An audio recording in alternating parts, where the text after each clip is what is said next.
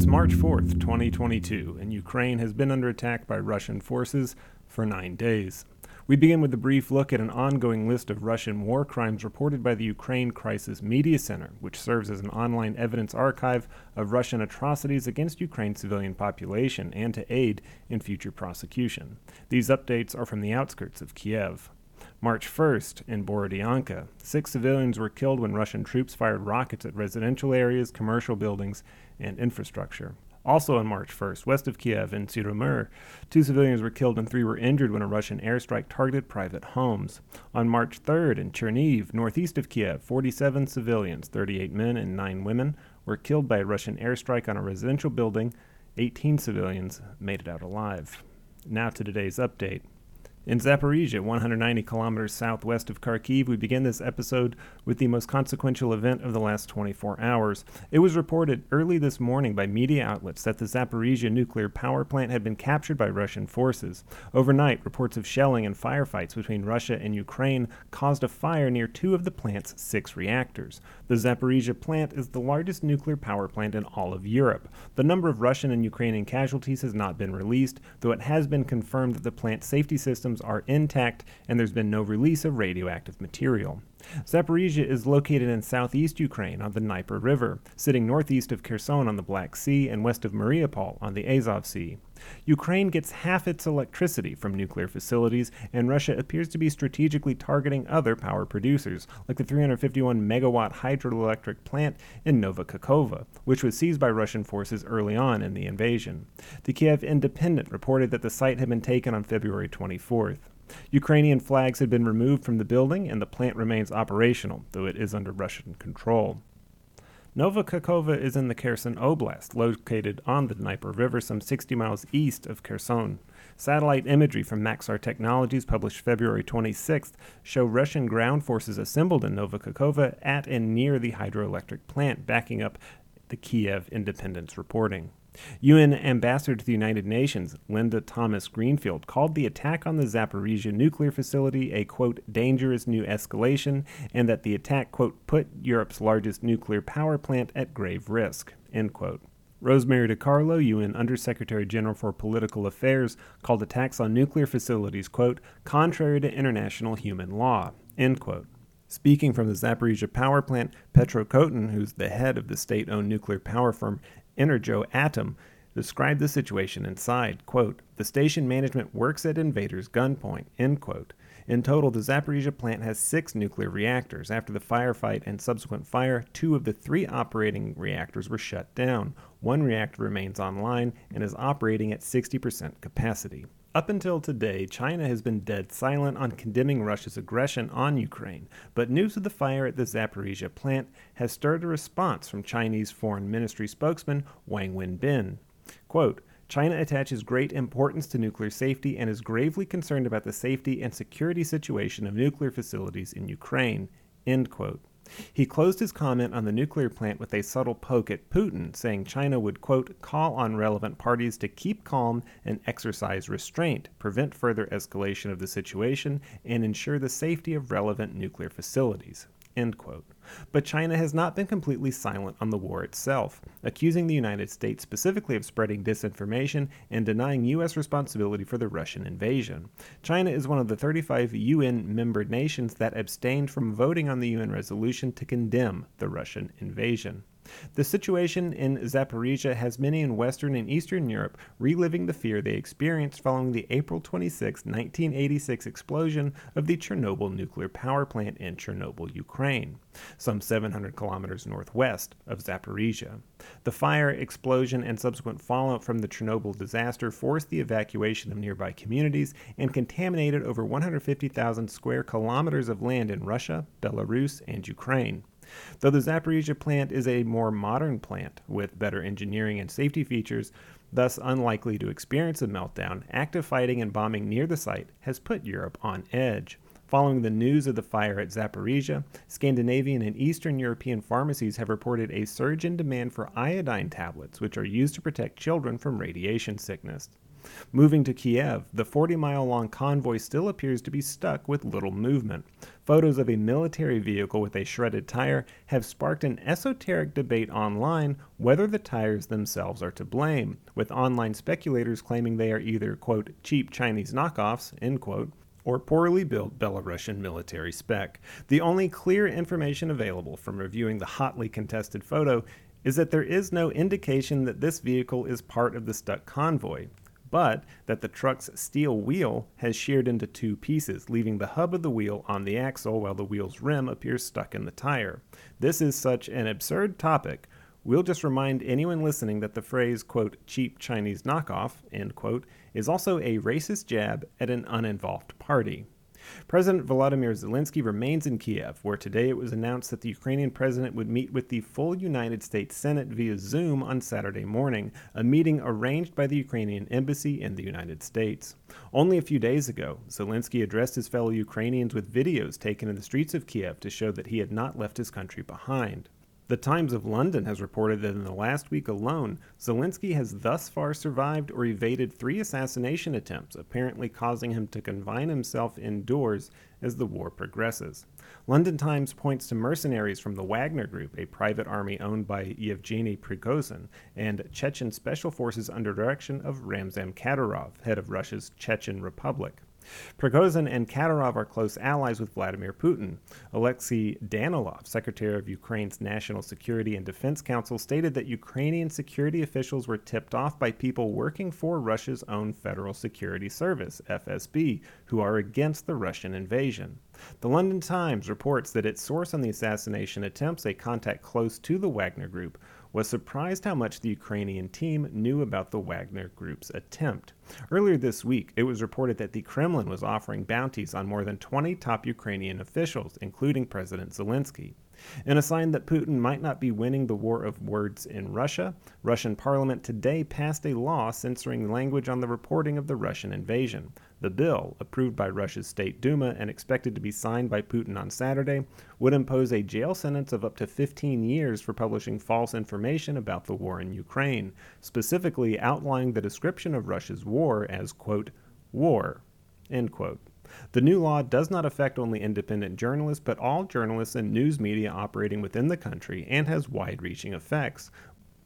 Bloomberg, BBC News, CNN, and CBS News have all issued similar statements regarding reevaluating their reporting efforts inside Russia's borders, most of whom say they will have to report outside the country. Outside of Kharkiv, 100 kilometers northwest, reports from the town of Trosniets claim Russian occupiers have threatened to shoot medics if they attempt to go on emergency calls, stating they only allow for medics to attend to children and only in emergencies. Locals cannot go out to buy food or other goods, stores have been looted, and Russian troops are on constant patrol. Now to port city Mariupol in southeast Ukraine on the Sea of Azov. Mariupol has successfully held off Russian forces on this 9th day of fighting, though the city has been blockaded on the land and surrounded in the sea for several days. Power, electricity, phones, heat, internet, all utilities to the city have been cut, and Russian troops outside the city continuously shell surrounding areas and fire into the city itself, regularly killing civilians. Ukrainian medics don helmets and rush into the city at night and in the early morning to keep cover. Communication is difficult, and in the homes of victims they work by flashlight to aid the injured. Shelling continues relentlessly, targeting schools and residential areas, arguably war crimes. Mariupol's mayor, Vadim Boychenko, has said that emergency services are ready to restore electricity and water, but that they cannot move forward without a ceasefire. Quote, "We aren't simply saying it, we are screaming it, so the international community hears our voice about the unfolding humanitarian catastrophe for our city." End quote. Analysts watching the siege on Mariupol play out have compared it to the Russian assault on the Chechnyan city of Grozny during the First Chechen War of the 1990s, as well as the tactics Russian troops used in Syria, utterly destroying cities' infrastructure to force them to capitulate or surrender. This is a form of psychological warfare and torture as well, essentially breaking the will to resist the incoming forces. Without a city to defend, why bother fighting? The Russian military left the Chechen capital Grozny in utter waste, no building left inhabitable, no sign of life anywhere. The same can be said for much of Aleppo, Syria. The same can be said for much of Europe after the Second World War. History has shown us the outcome of this war as soon as it started. No matter who surrenders, no one will have won. A warning to listeners, the following segment covers the topic of rape. On the ninth day of Russia's war against Ukraine, the first stories of rape as a war crime committed by Russian soldiers are beginning to emerge. As of March 3rd, a doctor at the Karabalesh Polyclinic in Kherson has confirmed 11 cases of rape by Russian troops occupying Kherson. Only 5 of the victims have survived. Locals have spread word for women and girls of the city not to leave their homes. Svetlana Zorina, a Kherson resident, told CNN host John Berman in a live interview today that she had heard from friends about a 17-year-old girl raped and murdered by Russian soldiers. Reporting around this claim has been asterisked, as in, not yet independently verified. As in peacetime, claims of rape must be independently verified by others in order to be taken seriously. This is the reason that rape testing kits collect dust in evidence lockers, why local police ask pointed questions to rape victims to make sure they weren't, quote, asking for it, end quote. And as the war in Ukraine drags on, we should expect to see more claims made by the Ukrainian government as well as the citizens of Ukraine that Russian soldiers are raping and murdering girls and women. Rape is a weapon of war, but has only been considered so by the UN officially for 14 years. On June 19, 2008, the UN Security Council unanimously approved a resolution that classified rape as a weapon of war. Croatian author Slavenka Drakulic said of the resolution, quote, "Finally, sexual violence is recognized as a weapon and can be punished," adding, "We know now, as we knew even before the passage of this resolution, that rape is a kind of slow murder," end quote. Survivors of rape during wartime face an immense struggle to be heard, to be believed, to be counted as victims of war crimes. In cities, villages, or prisons where medical treatment isn't easily available, where public services aren't able to mobilize or respond to emergencies, survivors find themselves alone. Their only evidence is their story. The paternalist gatekeeping of trying to find the perfect victim, one who didn't step out of line, go where they shouldn't have, one who is sympathetic, or one who looks like the person writing down their story, that maintains the thick shroud of doubt around such claims. Rape as a weapon of war is as old as war itself, though we have only begun to study it seriously in the last half-century.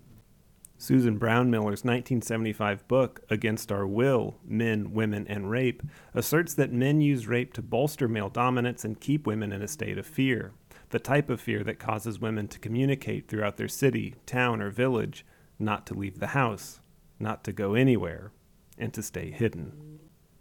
No matter where the warfare takes place, whether the Congo, Vietnam, or Ukraine, the brutality of rape serves an effective tactic to destroy a community from within, from families and communities rejecting their victims to leaving an entire community in fear to the point of surrender in the hopes that the aggressor will leave, though that is often not the case.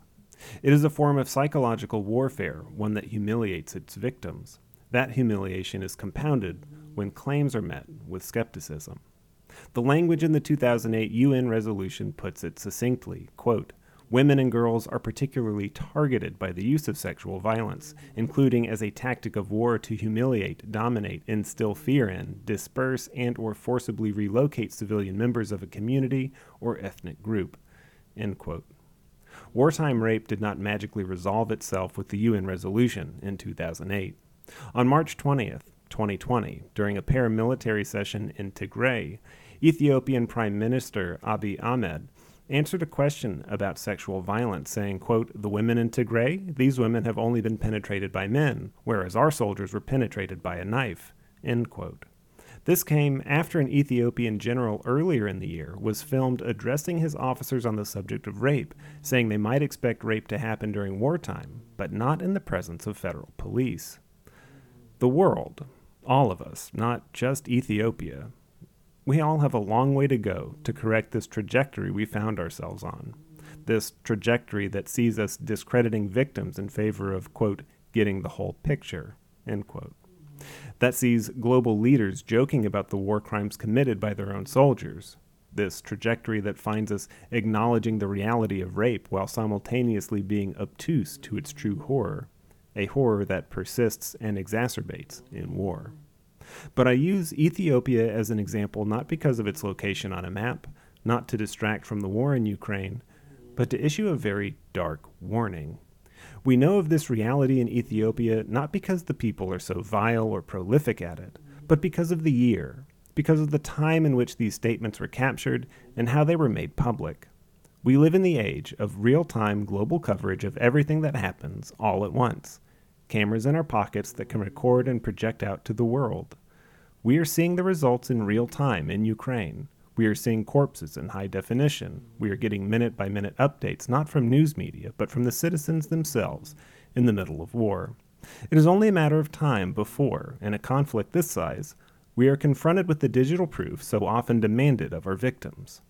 Only then, when the proof is too gruesome to stomach, will we believe it. But this does the victims no justice. Ukraine is a special place to the people who call it home. Tigray, Bosnia, Cambodia, Uganda are all special places to those who call them home. The women there who survived war will tell you the stories you have yet to hear from Ukraine.